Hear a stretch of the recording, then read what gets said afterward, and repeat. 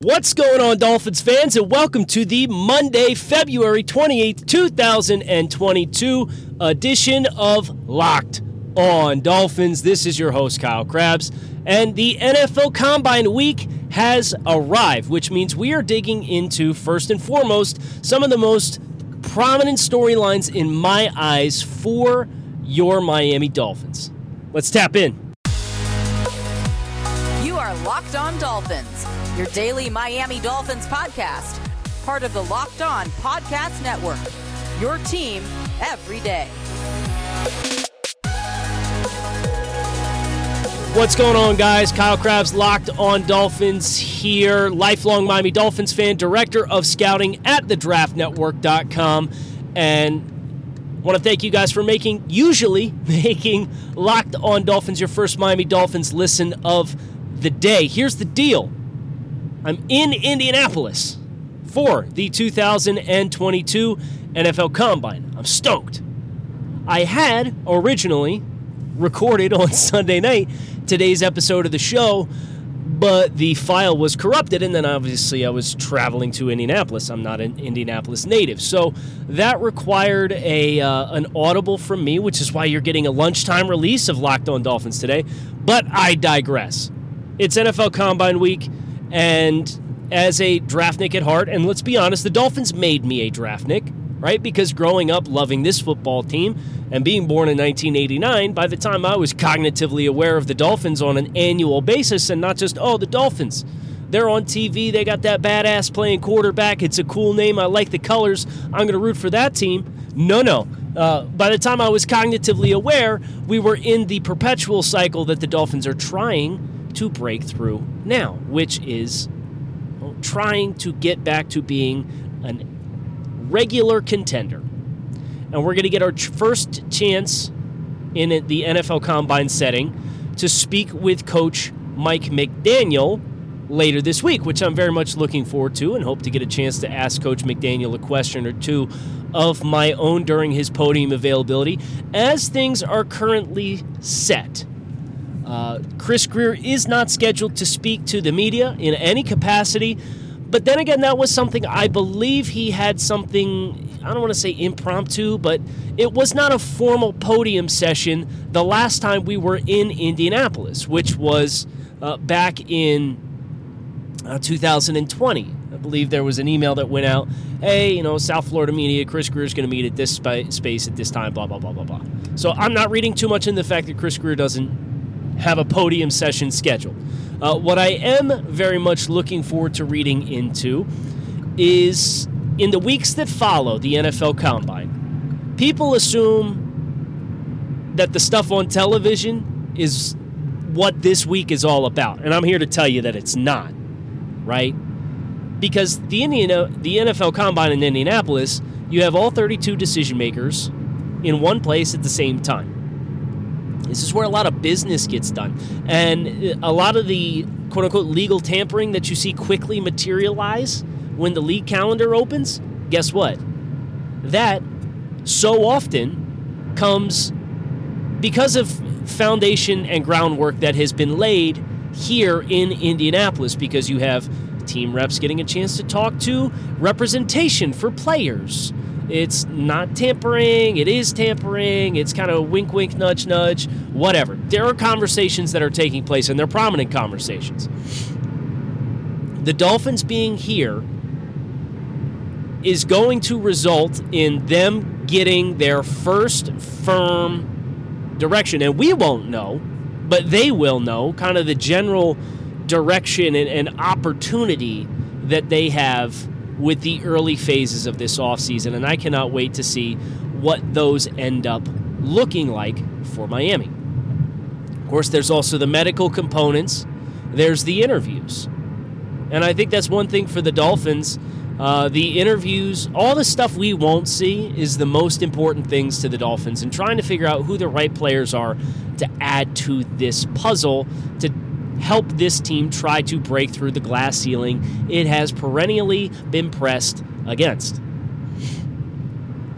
But that doesn't mean I don't have thoughts and opinions on a lot of the things that are going to take place on the field, first and foremost. I think you could go through any number of different position groups: running backs, wide receivers, offensive linemen, pass rushers, linebackers. There are a lot of storylines to dive into here. The running back position. I am fascinated to know what Breece Hall, the running back from Iowa State, tests as. This was a player who had showcased a lot of athletic testing, or a lot of production at Iowa State, but his presence in an offensive system that created a lot of easy yards for him to manufacture was a cause for concern entering into the season. Well, lo and behold, you see some of the clips from him this year, and Breece Hall looks to have been able to create a little bit more yardage for himself. That interests me. The icing on the cake is if he comes in and he's over 210 pounds and he's had success in the zone rushing offense, which he has, and he tests dynamic and with some good change of direction skills. The worst thing that can happen for Breece Hall is he comes in and he tests like a straight line athlete.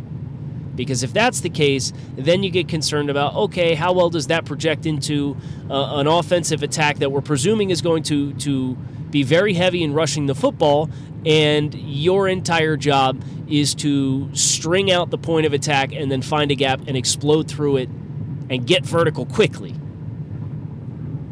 This is a clue. This is going to provide us a clue. And that's really what the NFL Combine testing is all about. It's the context clues, and it's the confirmation bias of the things you thought you saw on film.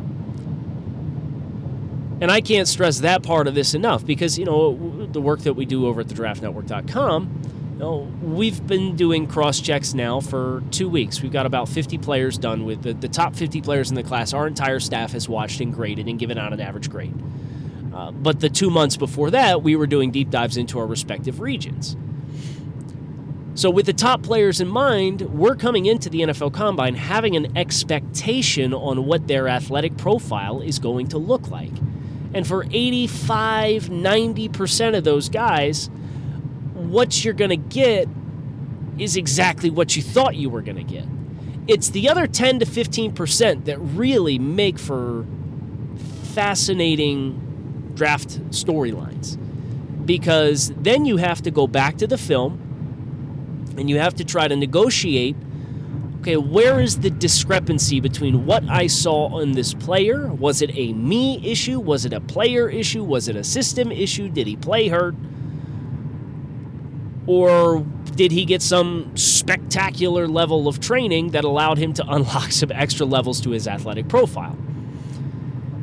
And for Breece Hall, I can see a pathway in which he forges his way into the conversation with the Isaiah Spillers of the world and the Kenneth Walkers of the world to being a potential day 2 running back target for the Dolphins, especially because so much of his rushing production has come in a zone concept.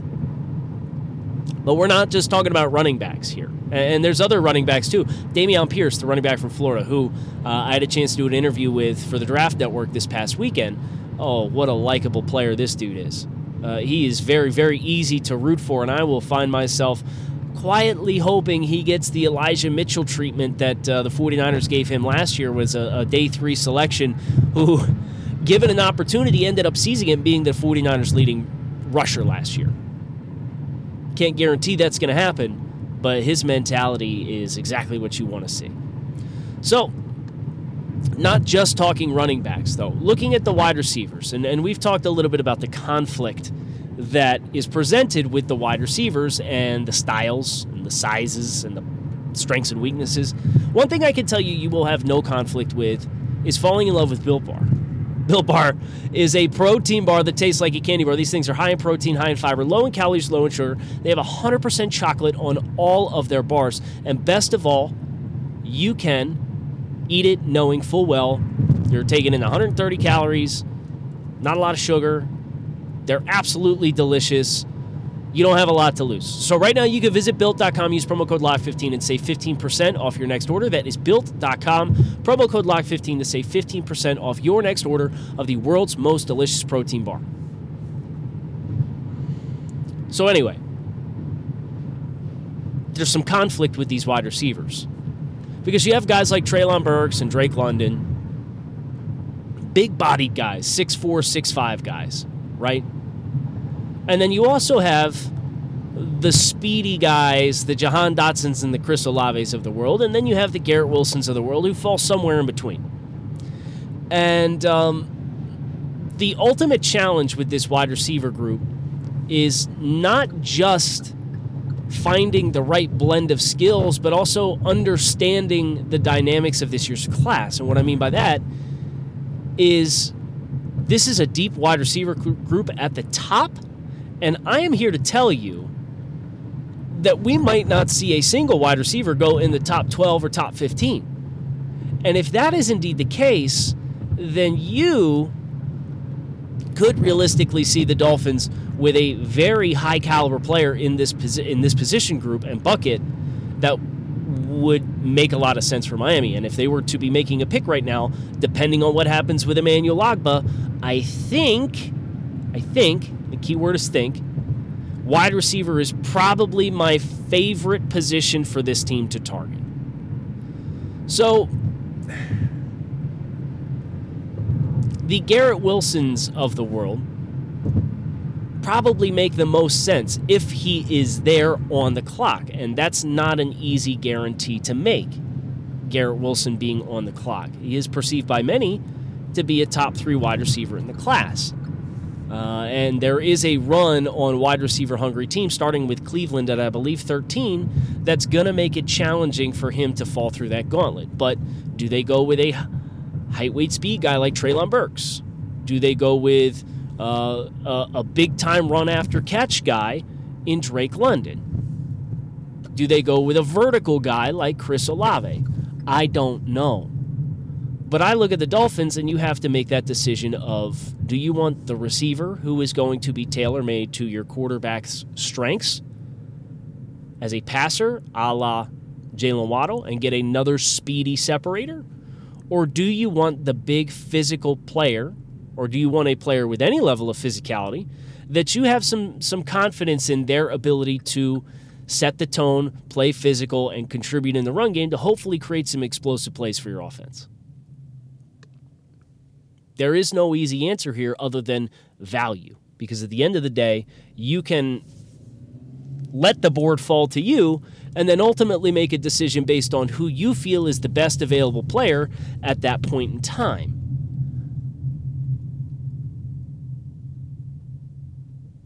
Who that ultimately becomes, it's hard to say. But one thing that I don't think is hard to say is that the Dolphins are, in a perfect world, not looking at drafting an offensive tackle at 29. If you draft an offensive tackle at 29, what you end up getting is another uncertain factor. And that's not to say that there's offensive tackles that I don't like. Oh, I don't think Trevor Penning's going to be there, the Northern Iowa kid.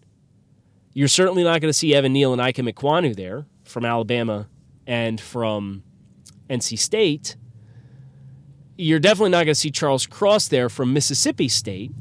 So the numbers game, and this is, by the way, I'm going to get sidetracked here. This is a fascinating subplot for the Dolphins as it pertains to the numbers game that this year's draft class represents.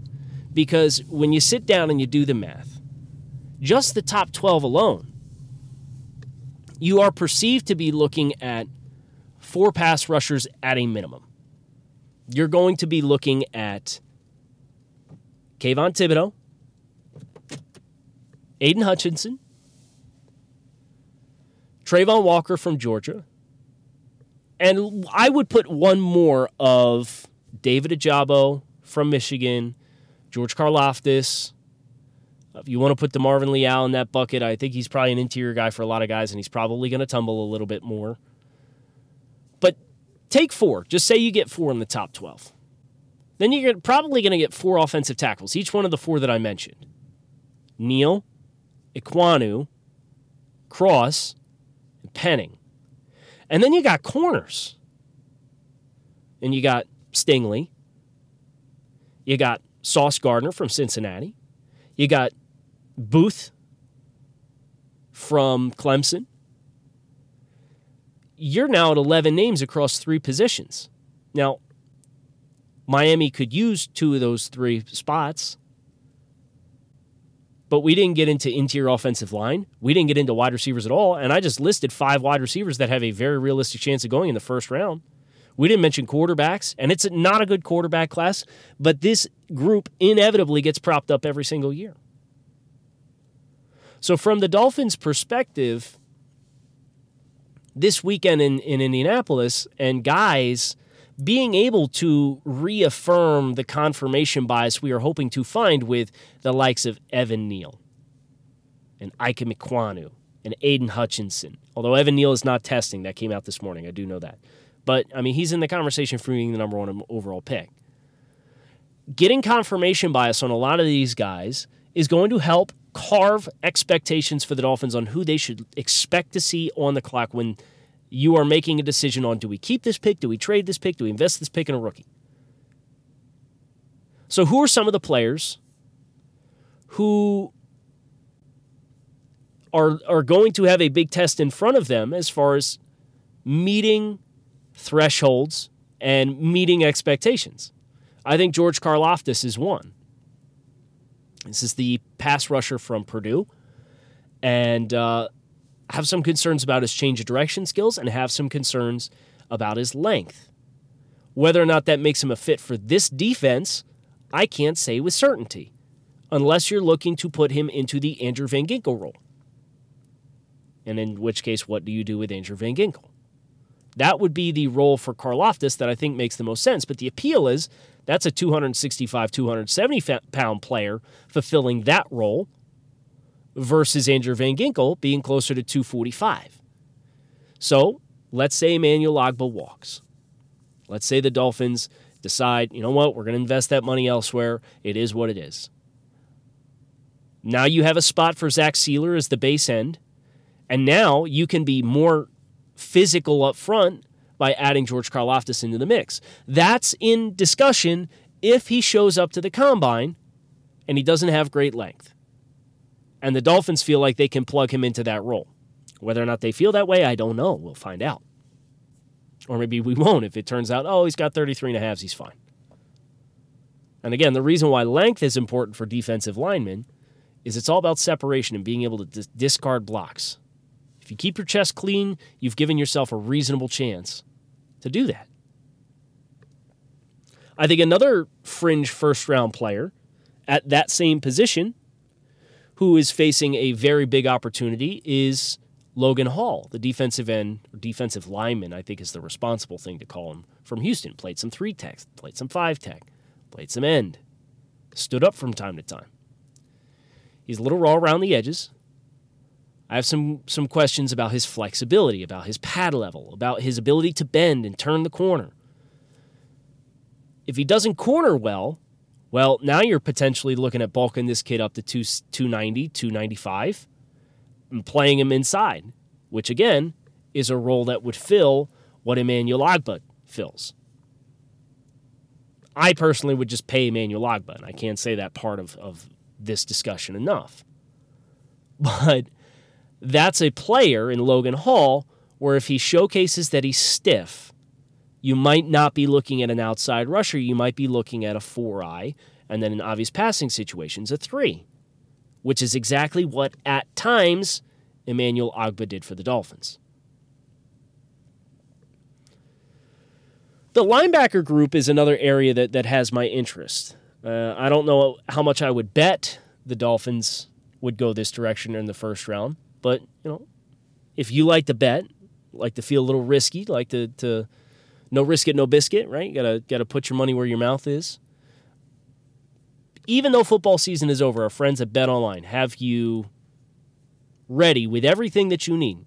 Pro and college hoops are full steam ahead. So whether you're looking for the latest lines, odds, where the latest coach that got fired is going to end up landing, BetOnline is your number one resource for all of your betting needs. And listen, I like to get involved in the action. I like to have a good time, but I'm very selective with my bets. And I will say, BetOnline is not just a place to throw some money on some lines. they've got great resources as well. So make sure you use Bet Online, your number one resource. Use your laptop, mobile device, desktop, you name it, and get all the latest lines, props, and odds. Bet Online is where the game starts. But linebackers, Devin Lloyd, I can't wait to see how he tests. If Devin Lloyd ends up being a plus athlete, it's game over. And he's probably not going to make it to the Dolphins. I mean, let's be honest. Picking at 29. Now, the one thing that might save this is if Nakobe Dean ends up testing stupid good as an athlete. And I think there's a reasonable chance that happens. Nakobe Dean's closing burst is insane. He's probably going to come in at 5'11 3/4, probably going to come in at 228, and he's probably going to run like the wind.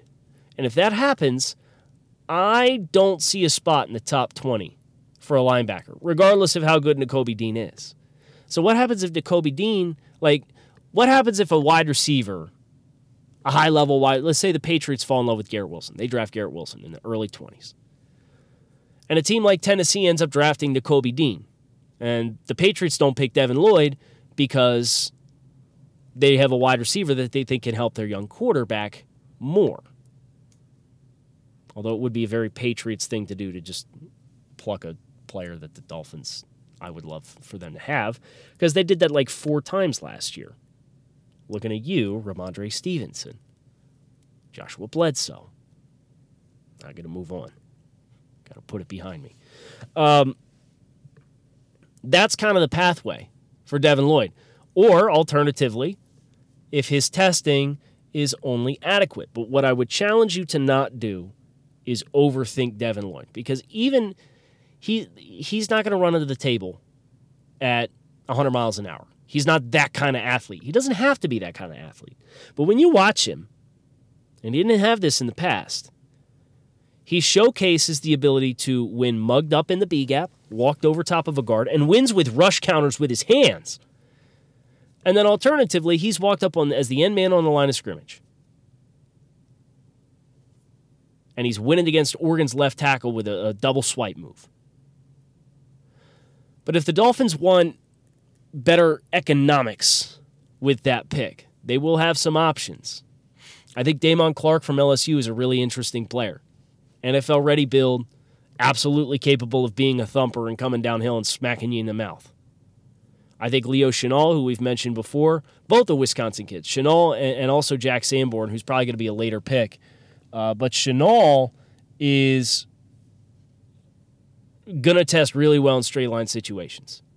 And if they want a replacement for Elena Roberts, who might have a little bit higher ceiling as far as the peripheral areas of that role in the defense, Chenal's going to make a lot of sense. But if Chenal tests through the roof, then the demand is going to rise.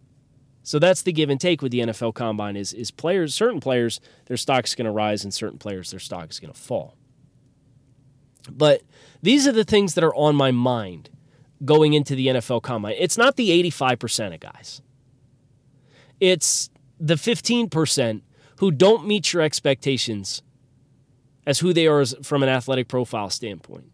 And then, of course, the interviews and the podium sessions and the medicals. And then, of course, the dinners at St. Elmo's, which team executives go, have a drink, sit down, eat a steak, and talk a little business. These are the things that make the NFL Combine experience a great one. So keep your eyes peeled. Keep your ears to the ground. Because I'm going to have your back, and I'm going to be here for you every step of the way. I'm boots on the ground here in Indianapolis.